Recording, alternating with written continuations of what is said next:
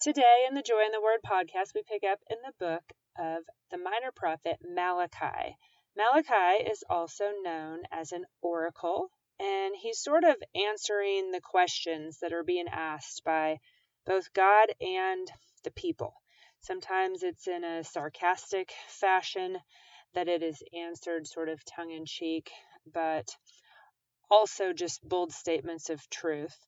I want to read you about the time of Malachi in the introduction to the book of Malachi. In my Bible, it's listed under background, and it just is basically talking about this time in the earth during the activity of the prophets Haggai and Zechariah that we just read about in the returned exile, and they were, of course, under the leadership of Zerubbabel.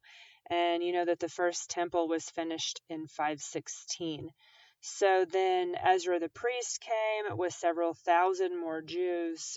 Remember that King Artaxerxes of Persia encouraged Ezra to develop the temple worship and make sure that the law of Moses was being observed.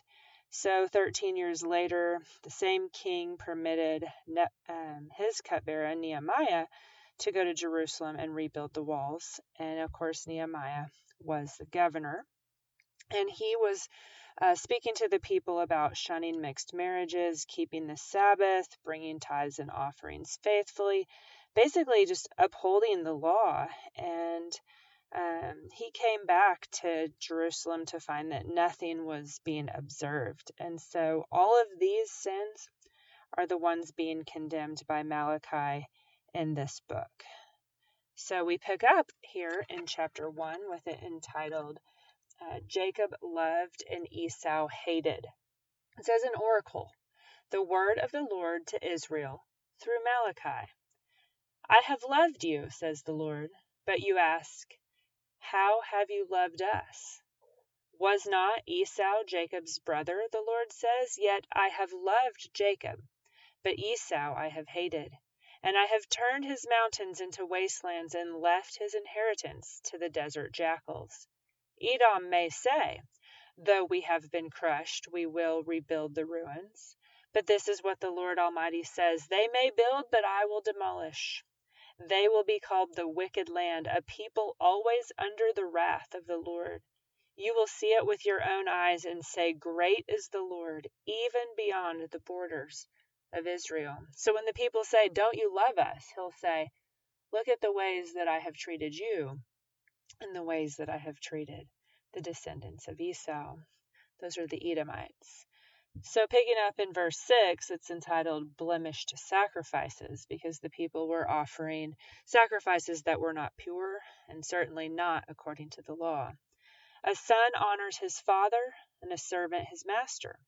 If I am a father, where is the honor due to me? If I am a master, where is the respect due to me, says the Lord Almighty. It is you, O priests, who show contempt for my name. But you ask, how have we shown contempt for your name? Well, you place defiled food on my altar, says the Lord. But you ask, how have we defiled you? By saying that the Lord's table is contemptible. When you bring blind animals for sacrifice, is that not wrong? When you sacrifice crippled or diseased animals, is that not wrong?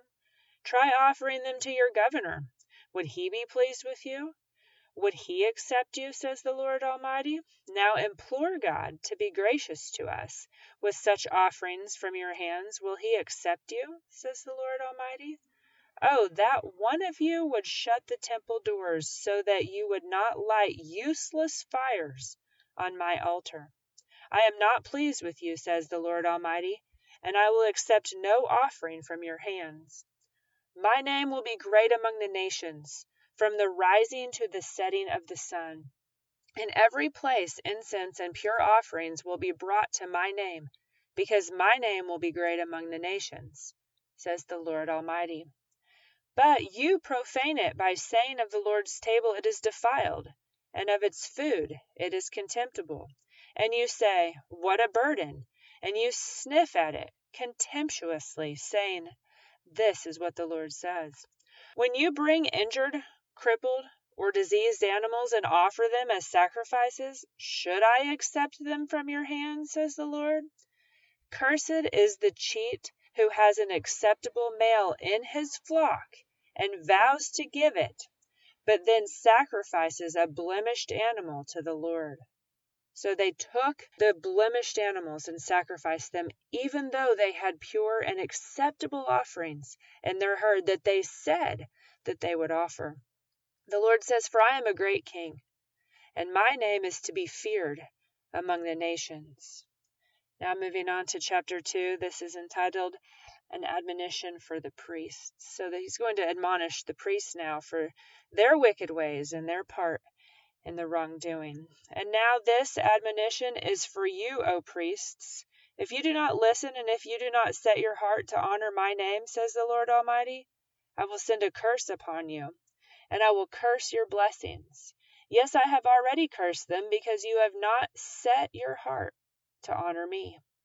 Because of you, I will rebuke your descendants. I will spread on your faces the offal from your festival sacrifices, and you will be carried off with it. You will know that I have sent you this admonition, so that my covenant with Levi may continue, says the Lord Almighty." Remember, Levi was the son of Jacob Israel that was chosen for his descendants to always be the priests. It says, "My covenant was with him, a covenant of life and peace, and I gave them to him. This called for reverence, and he revered me and stood in awe of my name. True instruction was in his mouth, and nothing false was found on his lips. He walked with me in peace and uprightness, and turned many from sin." And now this is talking about Aaron's grandson, Phinehas. This was in the book of Numbers in chapter 25. Now picking up in verse 7, it says, "For the lips of a priest ought to preserve knowledge, and from his mouth men should seek instruction, because he is the messenger of the Lord Almighty. But you have turned from the way, and by teachings you have caused many to stumble. You have violated the covenant with Levi, says the Lord Almighty. So I have caused you to be despised and humiliated before all the people, because you have not followed my ways, but have shown partiality in matters of law." Now, the Lord speaking to the people of Judah. This portion of the chapter is entitled Judah Unfaithful. Verse 10, "Have we not all one Father? Did not one God create us? Why do we profane the covenant of our fathers by breaking faith with one another? Judah has broken faith. A detestable thing has been committed in Israel and in Jerusalem. Judah has desecrated the sanctuary the Lord loves, by marrying the daughter of a foreign god. As for the man who does this, whoever he may be, may the Lord cut him off from the tents of Jacob, even though he brings offerings to the Lord Almighty." So the Lord is stating here that he wants the covenant of marriage to be honored. The covenant that was given is a symbol of the symbol of the bride of Christ, the symbol of Jesus and the church. And so he doesn't want this symbol to be taken lightly, this covenant to be maligned.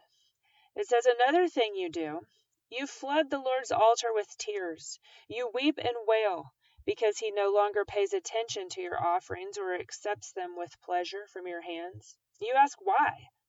It is because the Lord is acting as the witness between you and the wife of your youth, because you have broken faith with her, though she is your partner, the wife of your marriage covenant."